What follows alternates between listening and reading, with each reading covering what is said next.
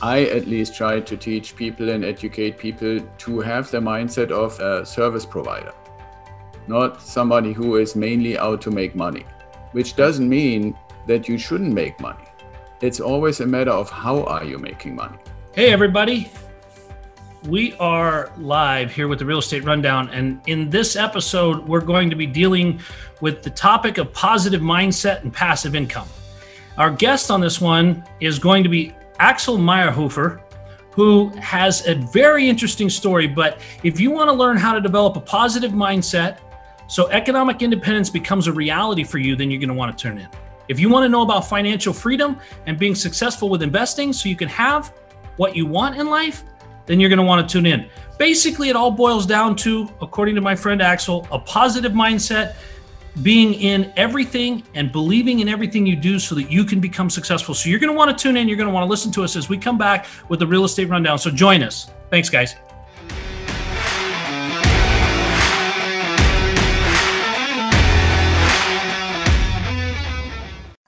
Hey, everybody. Welcome back to the Real Estate Rundown. I have the great pleasure today of having my friend Axel Meierhoefer on the show. Axel, say hello.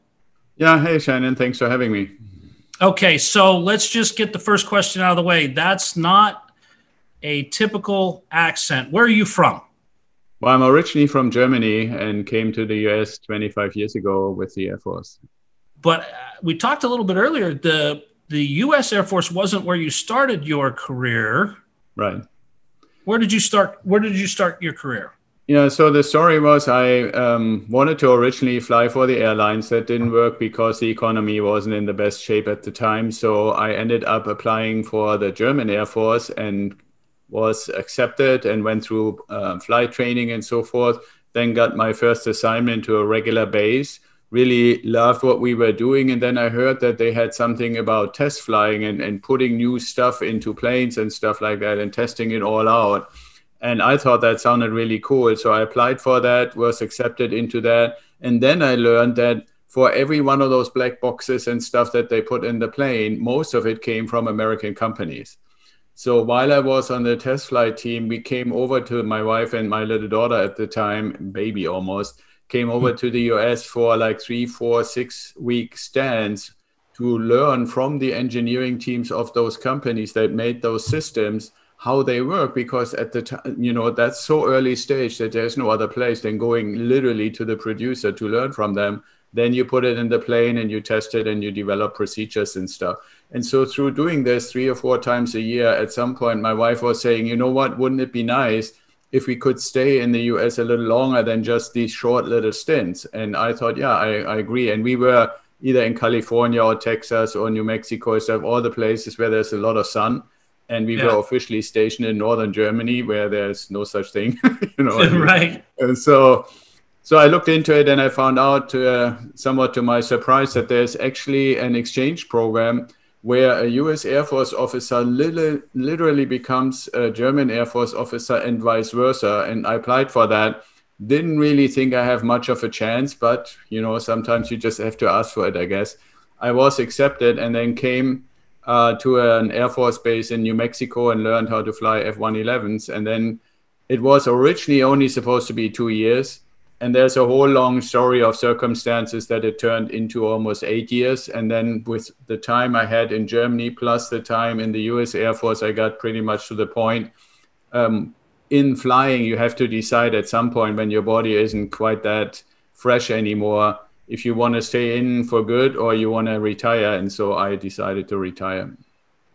So do you send a thank you card to the guy that went from New Mexico to Germany? I mean, you had to have an exchange, right? So somebody's still in Germany going, what happened, man? Where's Axel at? I want to go back home. Yeah, I think they kept their contract with him and brought him back 3 years later. I wanted to do the same thing. I am a pilot and I love flying, but I wanted to go the Air Force route. But, they wanted me to have good grades, and that just wasn't my thing. Learning what I know now about myself, the whole yes, sir, no, sir, that whole thing, I would have probably not made it anyway. I'm too much of an independent spirit. But out of that, you Tell us more about that story of I mean, you're test flying and now you're in the United States long term. I mean, what is the rest of the story about Axel? Well, one of the things, and your audience is probably mainly interested on how does all of this relate to real estate. One of the things that happens, anybody who has ever talked to someone who is in the service, especially in the officer's grade level, you're basically being sent around station to station pretty much every 2 years or so on average. Right. So in my career, I moved 11 times, Mm. right? So, and part of that was in Europe and part of that was here in the US. And at some point, I started realizing, especially when we were here in the US and I began understanding a little bit about how the market and the whole system works, that it wouldn't really be necessarily smart to constantly, when we get moved around, to always rent a place. And at the level and the type of job I was doing, I typically didn't stay on base, but out somewhere in the community. And so after the first or second assignment, we basically decided, why don't we just buy a house? Right. And I called it, at the time when people asked me about this kind of strange habit of buying houses for each assignment base, I called it my Hansel and Gretel strategy, because I left these house crumbs behind from place to place. And as you may imagine, I mean, it's not downtown Manhattan or downtown Charlotte or anything like that. It's typically in more rural areas where these Air Force bases are. But it got me into this whole aspect of real estate. And it became more pronounced when I retired, as I mentioned earlier, and then got recruited as an executive into a company. And one of my first questions coming from the military is, what are you doing for retirement? And Right. the owner of the company looked at me a little puzzled and said, that's your thing. And coming from Europe, that was a little strange. What do you mean it's my thing? Well, he said, well, no, people have to look at it for themselves, what they want to do. Right. And then a few years later, I actually started my own business. That made it even more pronounced to say, okay, I got to do something for myself and maybe also for my family long term. And that brought me back to Hansel and Gretel, right? And to say, okay, are these properties really the ones that I want to continue to have long term?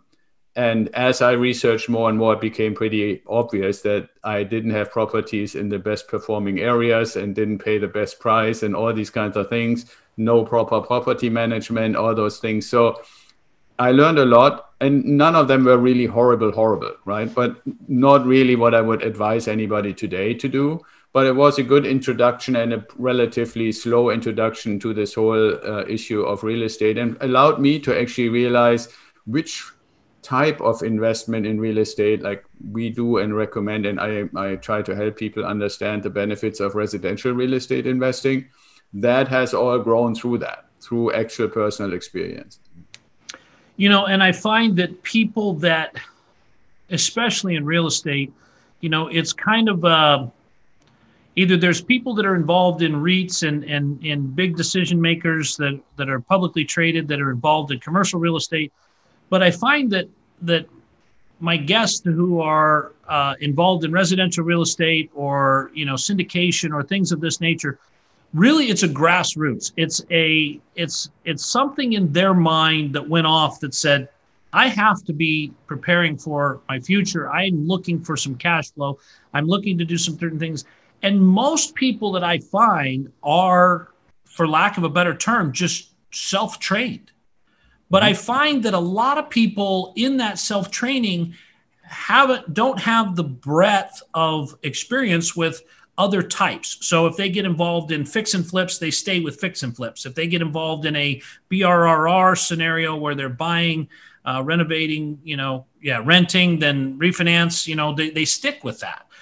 But it's always interesting because everybody's looking for a place to get more information, but the information isn't really centralized. It's not like you can go to college and take a real estate 101 course. You can't go there. So how is it that you have gained your knowledge and then turned around and reinvested your knowledge into other people? Well, for one, the information is not nicely available in a college degree. You're absolutely right. And I also believe it's not really easily available in kind of a program, even though there are plenty of people who have different kinds of programs. But maybe you could say some MBA level kind of education maybe gets you at least to some of the statistical basics and stuff like that. What I found for me, and I always have that discussion with people who take me up on this complementary strategy call that we are offering, is to first say, okay, when you look around, what are the different options? And for me, one of the criteria was to say, okay, what am I already familiar with, which brings me back to Hansel and Gretel, but also what else is out there? And there are a few things that I have found, and I'm not saying this applies necessarily to everybody, but what I have found. For example, I like to have as much control over the things that I put my money in as possible. Another thing is I like to understand what the thing is, kind of like Warren Buffett, right? Like I don't invest into stuff that I don't understand. So there are some really, really sophisticated syndication deals with all kinds of promises, but I'm too dumb to understand them. So that's why I don't go there, right? And then there is a rule set, and this is maybe a little bit my German DNA coming through, because one thing, and not only in the military, but in general in Germany where I grew up, when you look at anything that you even remotely consider doing, you also automatically go and say, before I do anything, let me see what the rules are. And so when you look at my organization that I created based on the experiences that I had through my own investing, the Ideal Wealth Grower community, the word ideal is actually the result of that research. Right? Like, where does the income come from? What is the depreciation? What the heck is equity, and how does it actually play in?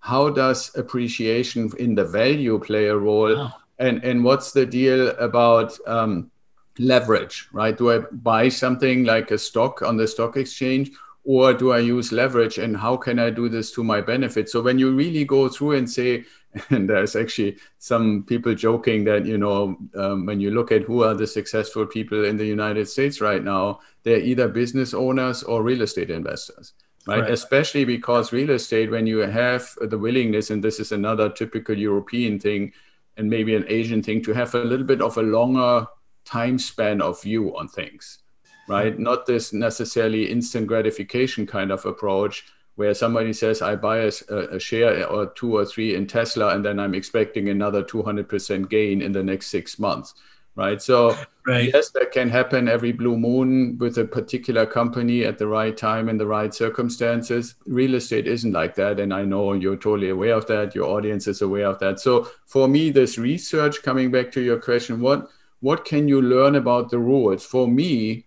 that was super interesting, that I could have the control and the rules are totally in my favor. And then the other aspect to that is to say, what's the purpose?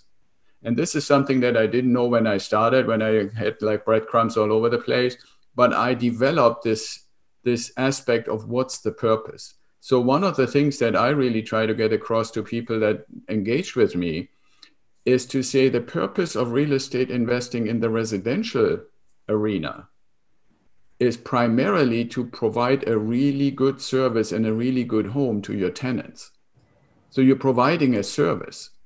The fact that you make money with it and have passive income and the whole long list of things that you and I can go over, yes, those are all outcomes. But when you go to the purpose, it's why am I doing it, right? And so if you say, like me, long-term, providing a great place that the tenant proudly calls home, and I can say I help them to have a nice place to live, that goes then to the mindset, right? Like, how can I make it happen to become a service provider so people can have a nice 3-bedroom, 2-bath, or 4-bedroom, 2-bath home? And that is a totally different ballgame than just looking at the money and the numbers and the profits and all of that.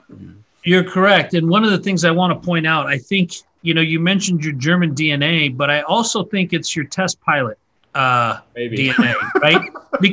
Because when you say you want to control things, but you're getting into, a jet airplane with new equipment in it that they put you in as a guinea pig to find out what could possibly go wrong, and they let you do whatever you want with it, you have to be in control of that situation. You have to be at the top of your game, at the best mental faculties that you can possibly have before you hit the throttle on that thing. And so I see that analogy working kind of both ways, that it's the German DNA, but it's also the test pilot in you that says, what could possibly go wrong, right? Yeah, absolutely. Yeah, that's true. And it's also, in addition to that, I mean, if you test something, if you go back to that aspect, you really want to understand it to the deepest level of detail possible, because only then, and this is true in many places, can you really try to anticipate, like you were just saying, what could go wrong, and then already prepare a reaction to it. Right. Right. And that goes all the way in test flying. I luckily only got close a couple of times, never really had to do it, but it goes all the way to ejecting. Right. Right. Right. And I had this, if you translate that to real estate, I had a deal that I was really happy to get into, and then some things happened and I literally ejected from that deal. Yeah. And that's a great way to look at it. The other point I wanted to touch on, Axel, that you put together so well that a lot of people forgot about until February of this year, is that the tenants are our customers, right? Right. Without them, we have no business. We have houses, and we would be in the resale business if we had no tenancy. And a lot of people had forgotten that.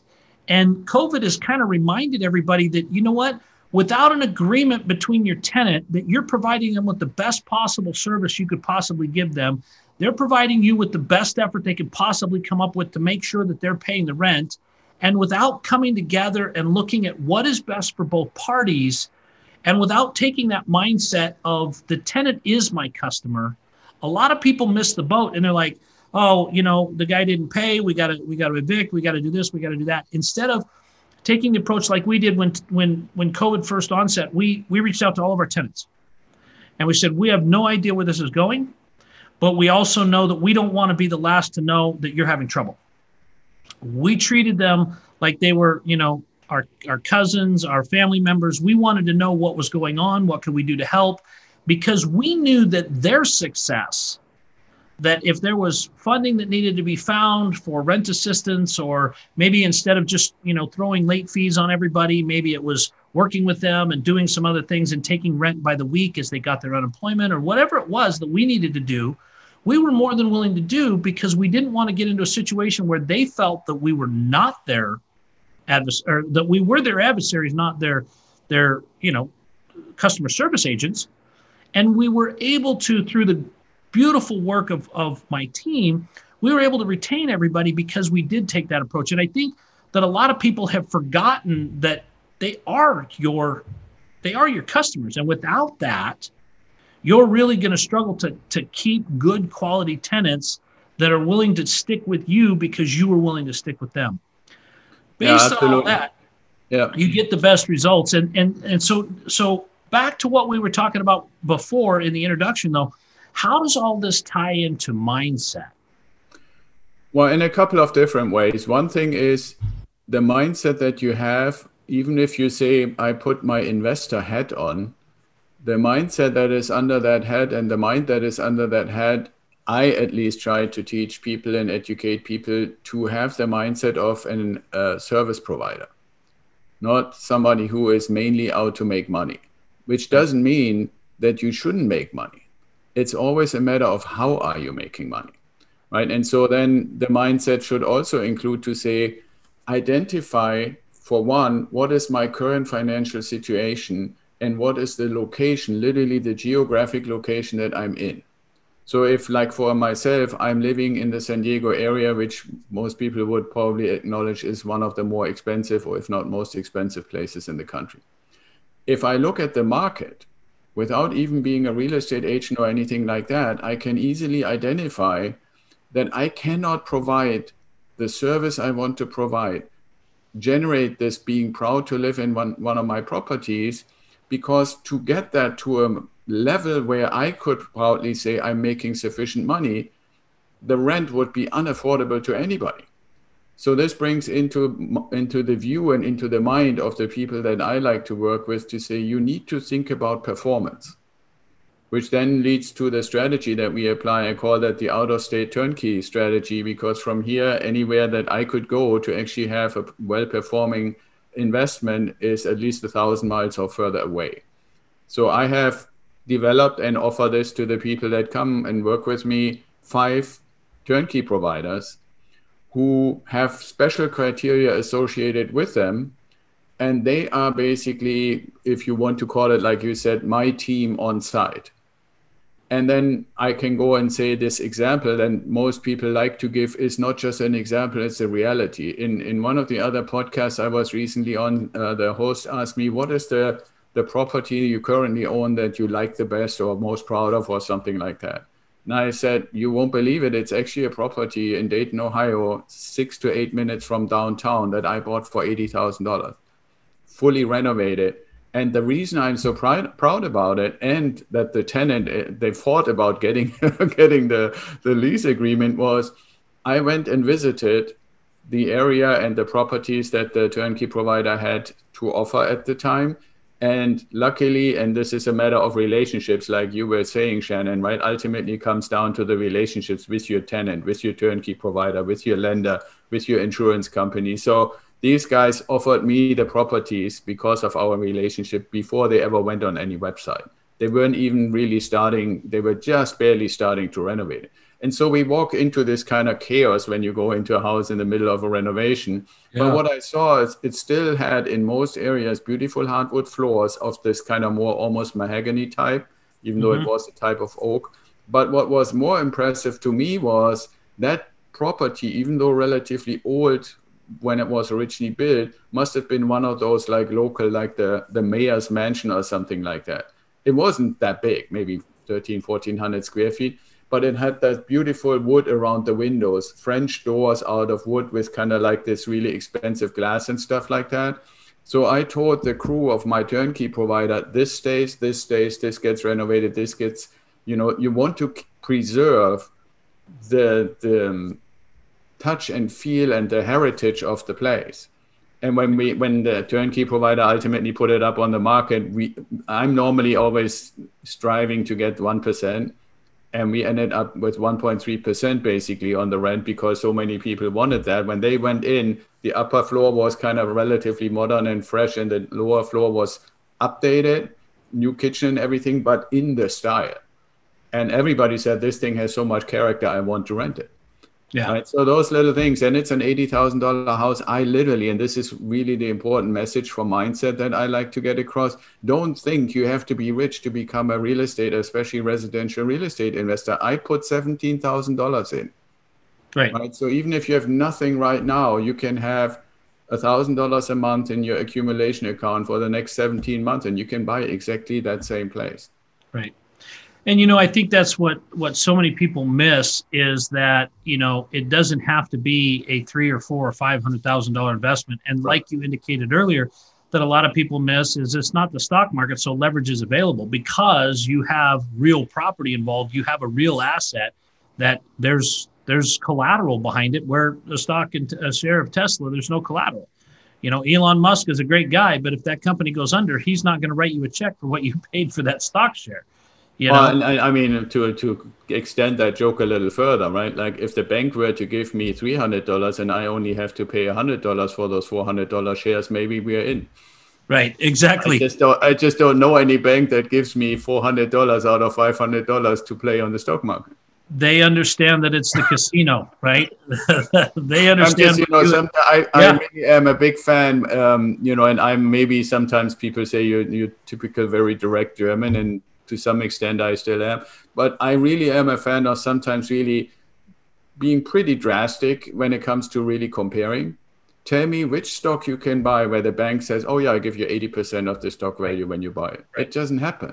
Well, and then the other side of that is where you're going to buy a stock that you can get somebody else to use and pay you for the rest of it. I mean, if you let somebody use your Tesla stock, they're not going to pay you to use it. But if you let somebody use your house, they're going to pay off the mortgage for you. Yeah, that's exactly right. Besides the fact that on the house, I am in control to determine what the dividend is.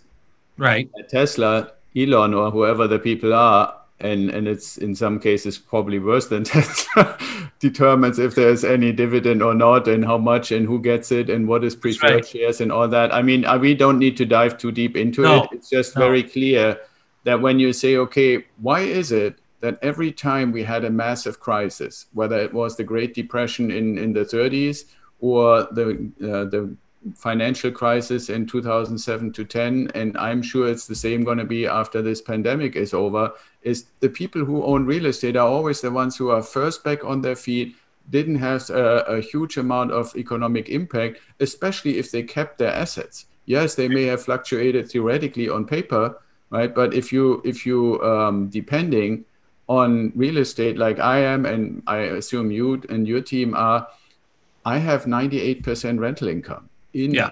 every month throughout the pandemic. And we Yep. do the same thing. I told all my tenants already, we're not going to increase the rent and late fees are suspended. Not Right. because, and see, I can do this with a smile because they never really need late fees. They just pay on time. Right. And the reality is, it shows that you care, and it Right. shows that you're on the same side. It's not an adversarial thing, because so often people have looked at the media and they go, "Oh my gosh, my landlord's a monster." You Oh know, yeah, he and has the media is because really, yeah, it's really sad how they actually portray both landlords and investors in general. I mean, like one thing that we just do right now while you and I are talking is that for all the properties, I ask all my turnkey providers to go and do like gutter cleaning. Right. So we ordered a company, we made a deal because we have a bunch of properties and they're going to go around and do gutter cleaning. But there is a little bit of an additional motive. The one thing I said is if these guys want the contract, the one thing they have to promise is in the process of gutter cleaning, I want pictures for every property. How right, does it look like on the outside? They're going to go there anyway. right, Right. So the company that was willing to do that and gave a good deal is going to clean all the gutters and give me some update on how the landscaping looks like.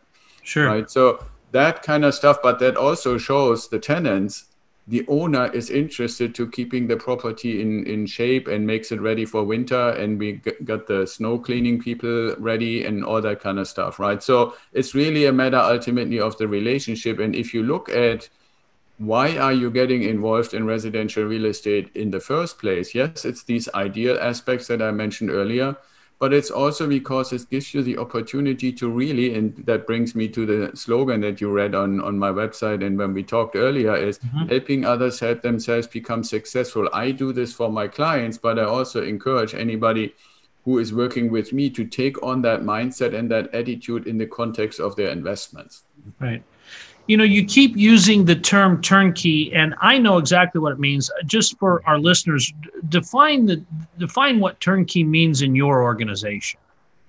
Yeah, in my organization, turnkey means on the one hand that the property is basically ready to occupy at the time when I purchase it, but it goes beyond that. And I'm not redefining the term, but I have certain criteria that I associate with it. And that's why I only have five, even though there are hundreds, if not thousands, of turnkey providers out there. So for me, a suitable turnkey provider needs to be the company that finds the property, renovates the property, sells the property to me as an investor, and then also manages the property, meaning like finding the tenant, making the repairs and stuff like that. I call that the virtuous triangle.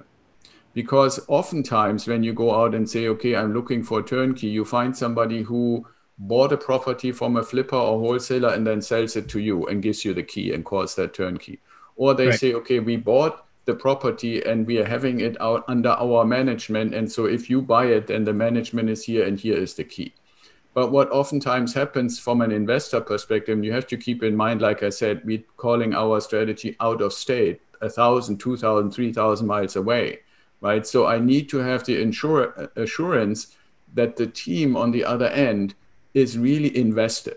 And how do they get invested is if they are the ones who renovate the property, they would be complete idiots if they don't do a good job on that. Because when I buy it, I make them sign a 1 year warranty on anything that has been done on the property that they are then supposed to maintain.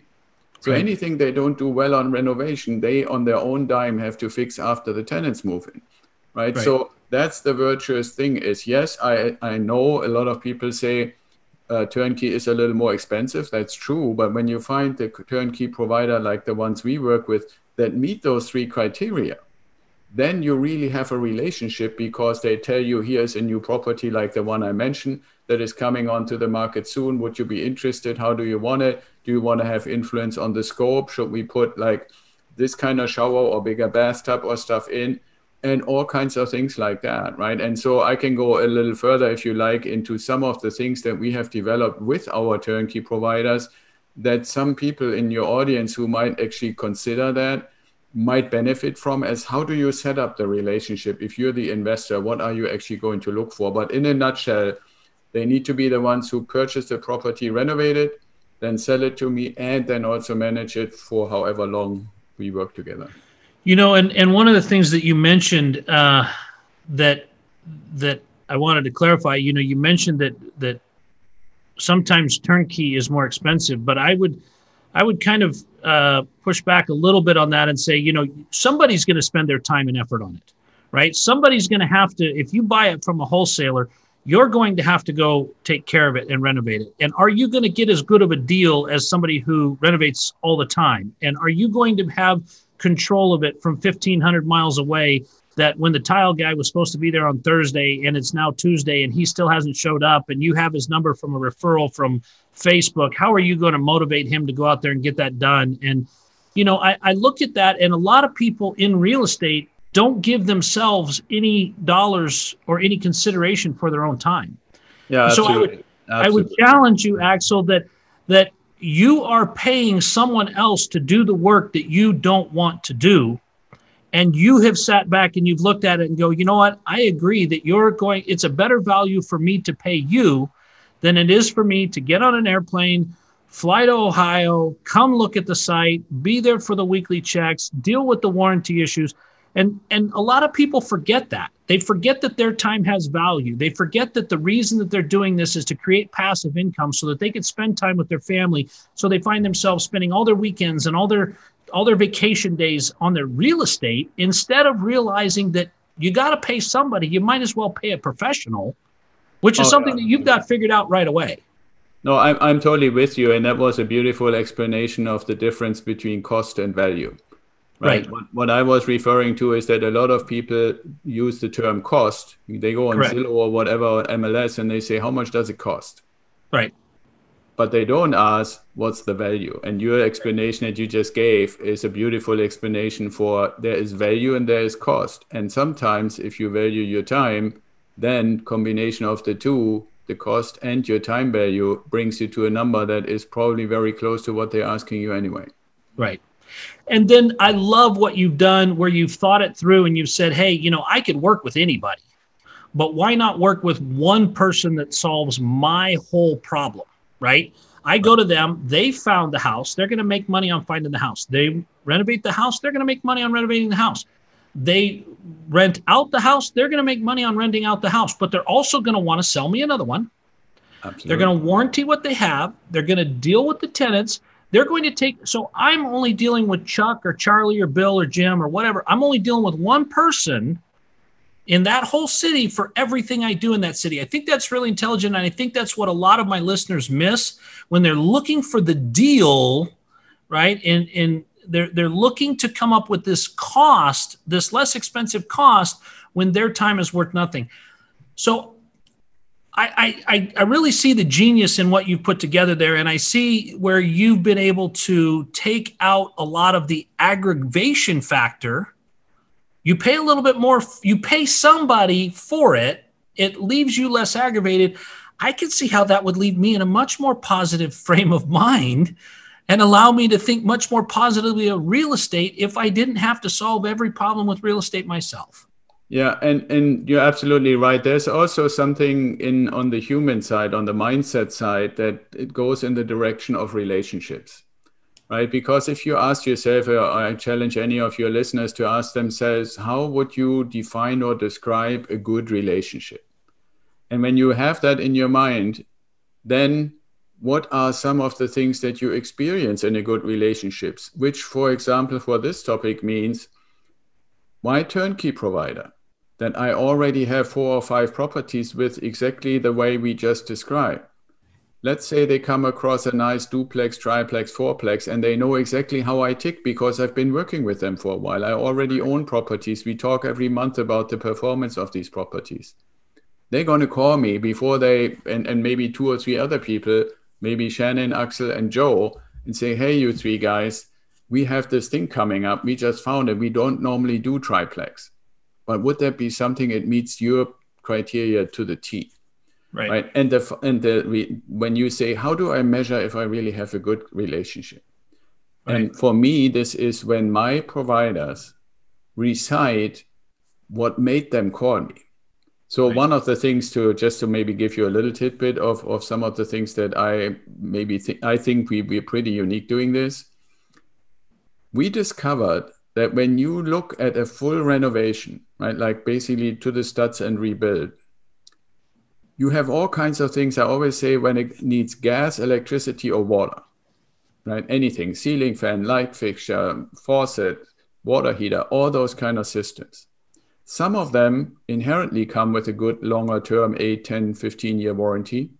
But a lot of them come like Best Buy or something Lowe's with a 1-year warranty. Right. But just like Best Buy or Lowe's, when you get to the register, they ask you, Shannon, would you like to have the extended warranty? And you say, how much is it? And they say $15, $18, $20. So we did this on one of our like between $80,000 and $150,000 properties. And we found out that when we add these little extended warranties on everything, literally everything that needs any form of a connection, you end up anywhere between like $600 and $1,500. And now here comes the beauty. How cool is it to make the bank pay 80% of that? Right. So you roll that into your price. So you pay maybe $300. Every single thing you see in the place is under a 4 or 5 year warranty. The bank paid 80% on that. And if anything happens, you don't have to tap into your maintenance fund, which doesn't mean you shouldn't have it. Right. I'm still saying you should have it. But how nice is it to say, I don't need to say it anymore because they know this. It's all, like the relationship. Yeah. But if it were like the very first property, the very first time, I would basically say to the maintenance guys when they call and say, hey, we have a $300 repair because, I don't know, the ceiling fan fell off the ceiling or stuff. You say, okay, just open the binder, get the warranty, get them to fix it. Yeah.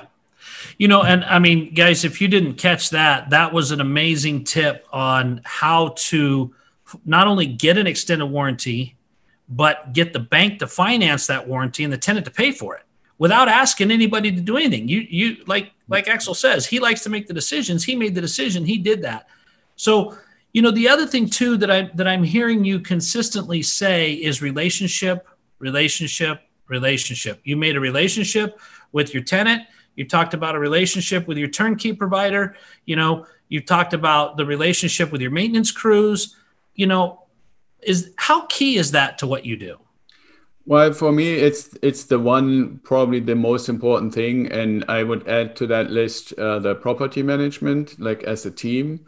I have the super great fortune to have a smaller scale insurance company where I actually deal with the owner and founder of the company, which, by the way, and just as another little tidbit, allows you, because he's the owner and I'm the investor, to say, let's do 5,000 deductible. You go to State Farm or any of the big ones, they would not allow you typically to do more than 2,500. Well, guess what that does to your policy? That can be $50 or $100 positive cash flow in your pocket just because of your stupid insurance policy. Right. Which you're not going to use anyway, because for one, the thing is under warranty forever. And if there is a massive storm or something like that, then it's basically rebuild the whole place. Right? There is really very little in between. So the thing is, just because it's required by FHA to have it insured, so you might as well keep it as affordable as possible. And the last one I would add to that is a lender. Right? A lot of the organizations that if you go to a real estate agent or even to the regular turnkey providers or anybody who has websites, they're going to tell you, oh, yeah, we're working with a local lender. And there's nothing more painful. I mean, I have properties, I think, in 6 states. How painful it would be if I had to qualify and go through the rigmarole for every single little local lender in every little town that I have a property. I have one lender nationwide. I qualify once years ago. And when I need to do the next property, I just go to them and say, hey, guys, here's the one, here's the pro forma. But then it's also, because of that relationship, there's that word again. They say, before we give you the money, we want to understand, have the turnkey provider and the title company to understand that they need to have a tenant guarantee. Now, the ones I work with, they're all familiar with that. So they already Right. bring that to the table before we even get to closing. But Right. those are the little things, right? They say, okay, we operate nationwide. And if this is not the deal or this turnkey, but ultimately, like I said, when you all know each other and you're all working more like a family than otherwise, then everybody brings the necessary stuff to the table. And what I think is really important is, and this is a little bit, I think, more important these days than ever before, we have gotten from external information and influence so much conditioning of seeing everything in an adversarial kind of way. Yeah. And what I think is really important to realize, when you want to provide this beautiful service so your tenant sees the place that you provide to them as their home and they proudly invite other people to it, then that comes from seeing things as a community who everybody wants the same thing. The lender, the insurance, the turnkey, I as an investor, the tenant, everybody wants to have a nice, clean, well-working place to live for a fair price. And we're all working in that same direction. That's the purpose that we have. And if we can realize that, then it becomes all a beautiful thing. One of the things too, to just kind of recapture, I mean, I keep hearing you talk about relationship. I keep hearing you talk about, the turnkey. And, what I keep coming back to is that everything that you're doing, Axel, is all about freeing up your time, right? So you have the turnkey provider is now coming to you because you built a relationship with them. They're coming to you. So you're not having to look online all the time or contact 25 different real estate agents to find 17 different deals to look at every single weekend to find maybe one that might work, only to find out that it's sold while you were doing your analysis. Yeah. You're going to a turnkey provider. That Right. turnkey provider is providing you with the warranties that you're asking for. They're working with you. They're doing things according to Axel's specifications, and you're dealing with the lender. So instead of going out and saying, I could save 1/8 of 1% on my interest rate by going with every single different thing, you're going the easy route that is really likely returning you an enormous amount of money because of your time freedom. You're dealing with the same people in the same fashion all the time because you've set up that system that, yes, it costs a little bit of money, but the savings are tremendous because you go with the system. And just the fact that you mentioned the binder means that you have the same system for each property, whether it's in Kansas or Ohio or Michigan. Yeah. To where you go into your beautiful bookcase behind you and you go, the one in Michigan, here's everything that I need. Here are the binders. Yeah, right. So I see where you have not only invested in real estate, but you've invested in systems that are investing in you. The payoff in real estate is money. The systems are simplicity, and the investment is the part that you're asking for, and that's the time back. Right. No, that's the one thing yeah. you cannot buy. No, absolutely. And see, the thing is, ultimately, we started out, and I think it's worth coming back to purpose, the term Right. purpose, right? Why are we doing it in the first place? And I always try to encourage, and this is where the grower word in our term ideal wealth grower comes in, is the G for the grower stands for the goal, or the big, hairy, audacious goal. Right. And I always encourage people to adopt a mindset where they say, my big, hairy, audacious goal is a certain number at a point in time in the future where I reach economic independence. And Right. the definition for that is where you have the freedom to decide how you want to exchange time for money, or do you want to exchange time for money at all? So an Right. example is a job. I exchange my time to get paid for my job and my work. Well, there are a lot of people who love to do things, but those things that they love to do aren't necessarily paid very well. You might want to help unfortunate people or homeless people. You might like to paint. You might like to go places and just explore them and immerse yourself in them. Most of that stuff doesn't pay. So to enable yourself that freedom, that's where this economic independence point comes, where you say, okay, I live like in San Diego, so my number is probably something like, I know my number is 8,500 a month minimum. That covers everything if I don't move and keep everything as it is. And anything beyond that is basically free cash to do whatever I want to. So that economic independence number or point means for me, when I make that in passive income, I can do whatever I want because I never have to worry how to pay my bills. Now, if you're sitting somewhere in Florida or in the Midwest or I don't know, other places, your number may be $3,000, $4,000, $5,000 a month. Right. But then it becomes, okay, we have these relationships, we do these things, we value our time, we have this interaction, but the purpose is to reach that point.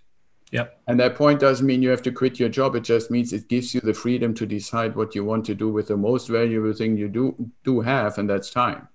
Yep. Right? What do you want to spend your time on? Yeah, and I think that that's so important, Axel, that right up front you're identifying that purpose, because if someone's goal is to be a remodeler, then your system doesn't work, and you're identifying that right up front. Right? Because they want to be the one actually doing all the work. They want to be in the middle of the mix. But if someone is looking at it going, no, I'm looking for time freedom. I'm looking to free myself up from my day job, but it's not because I want to trade jobs and go to work as a remodeler. I want to make sure that these guys do their job. I do take care of these things, and then I'm free to go from there. So, Axel, I can totally see your system, and I can see how you've got it worked out from a test pilot's DNA, from a German heritage DNA that really has it systematic, that once you've identified what that purpose is, you're able to get that, you're able to replicate that, you're able to teach that, you're able to help others be able to do those things. And as long as you're still working with the system, you're going to continue to have systematic results and systematic outcome on how things go together. So, man, that's really great. Axel, and I really want to thank you for your time and how you brought all this together. What I want to ask you, though, is how do people find you in the world right now?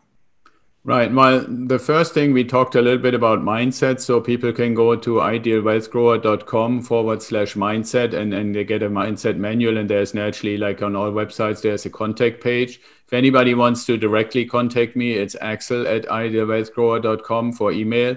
Or you can call me or text me at 805-708-6830. Now, guys, there's a guy that believes in his product. He's given out his phone number on this podcast, you guys. I mean, that puts you right in touch with the owner, with the creator of this system. So, guys, I hope you really got a lot out of this information. I know I did. I learned that the Lowe's home warranty is financeable, and we should have been doing it this whole time. So I'm gonna go back and review what we're doing, guys. But Axel, I want to say a big thank you to you for coming onto the show. I really appreciate the insight you shared with our listeners. I hope that you continue to find success in what you do, and I look forward to talking with you again soon. Awesome. Thank you, Shannon. Thank you, Axel. We'll talk soon, guys. Join us again on another episode of the Real Estate Rundown, where we've got more tips and tricks for you on how to make real estate your passive game all the time. We'll talk to you soon.